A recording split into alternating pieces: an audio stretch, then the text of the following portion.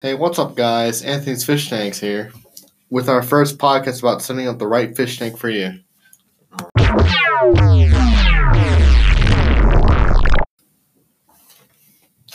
I'm here with my co host, who's new, and he's going to ask me some common questions that some beginner aquarists have. All right. So, Anthony, what is some good advice for a beginner to set up a fish tank? A lot of advice for setting up a fish tank is pretty spread out. You have people saying that you can put a simple betta fish in like a glass bowl with plant on top and it'll live forever. That's wrong. And some really good advice is to do a lot of research before you do it. You can always ask questions for experienced aquarists, and also your storekeepers like PetSmart and Petco. All right. My second question is, isn't it expensive to start up a fish tank or have a fish tank? It can be if you overthink it. Right. A lot of ways to save money is going to Goodwill or other stores like that, because people usually throw out their aquariums because they don't know what they're doing and spent too much money on it. They can't start out, yeah. And but I own a business called Anthony's Fish Tanks where I can sell you used equipment for much cheaper price and have the same quality as brand new. That's amazing. All right. My third question, how can you understand all the chemicals that go into a fish tank? A lot of chemicals for a fish tank are pretty self-explanatory. When you set up a fish tank, everyone needs a master test kit.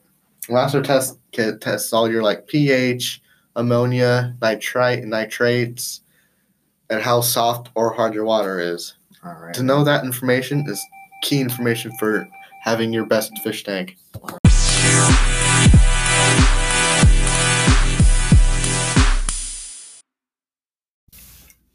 All right.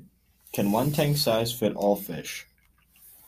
Well, some fish are come from different environments, and like a tiger Oscar, which is my biggest fish, comes from Africa because he's an African cichlid, and they need a lot more bigger tanks because they're freshwater, and they grow to about sometimes 2.5 feet. So not all fish can fit in one tank. You also got to consider how many fish you already have in your tank, and if you know that tank can handle its bioload, and also overcrowding. All right. My second question is, how should I be careful with my equipment?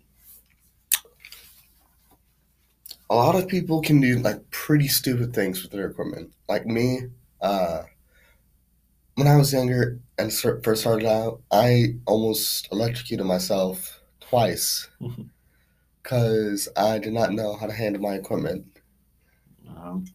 What should I do once I have my equipment? Well, save your receipts. Always save your receipts, even when you're buying fish, because most places will even take back the bodies and give you full payment.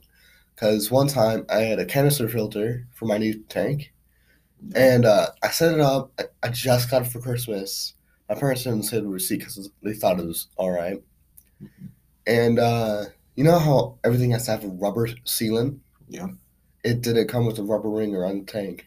So 30 gallons of my biggest tank was all over my floor. Oh my God. That sucks. Yeah, so check your equipment when you buy it. All right. That comes to my fourth question. Can I put a fish as soon as I fill it? No. With some tanks you have to wait I wait at least a week for my tank to cycle for all the beneficial bacteria. You can also start it with some stuff I like to use as Prime water conditioner. It comes with the bacteria you need, and also the conditioner in it. That works really well. All right.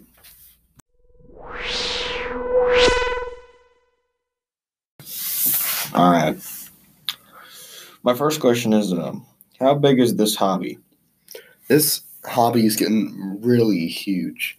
Last year I went to a really big convention where they had freshwater and saltwater vendors, displays, exhibits. They had everything you can imagine, from like pufferfish to freshwater stingrays.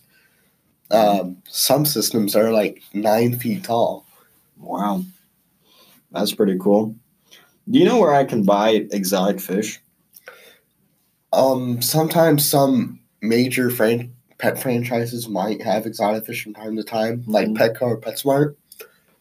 But if you want to get real exotic fish, I would suggest like going to home-owned fish stores, if you know what I mean, like Tropical World Pets, like mom and pop shops, like that. Yeah, like family businesses, because they always have the best stuff. Yeah, you can like never find anywhere else. That's true. What if I'm not sure about something like adding new fish that I got? If you're not sure, don't even do it.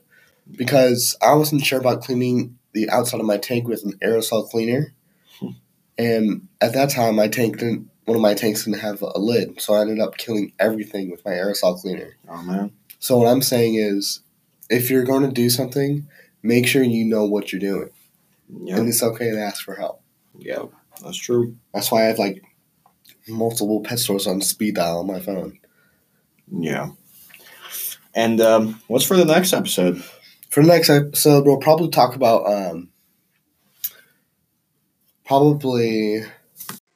we will talk about how we'll go more in depth about the nitrogen cycle. We'll go more in depth about how beneficial bacteria, if you wait long enough, that it can be really beneficial for starting up your tank, especially if you're going to put a community tank, which is fish of like 10 or more, and other stuff like that. And if you have any questions about setting up your tank, like personal problems that I didn't cover in this podcast, you can go check out Anthony's Fish Tanks on Instagram. That's Anthony's_fish_tanks, all lowercase, nothing else.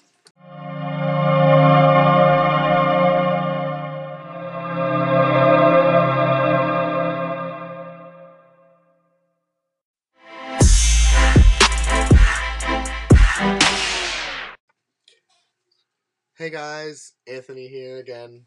I just want to say the audio clips are kind of shoddy because, again, I had to do this at my high school. They have good equipment, it's just, it feels a bit matched because some of the audio clips didn't go all the way through because that's how the internet works apparently. And so, as I do this more, I'll try and get better with it.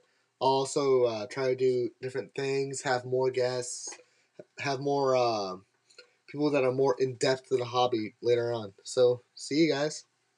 Goodbye.